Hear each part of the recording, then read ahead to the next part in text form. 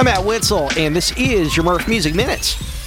A documentary chronicling the popularity of boy bands like NSYNC, New Kids on the Block, and Backstreet Boys has been greenlit by Paramount+.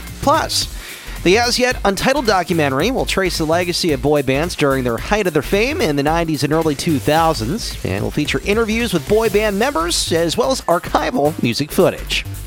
Mick Jagger has announced the expansion of his harmonica line with the launch of the second range titled Edition 2.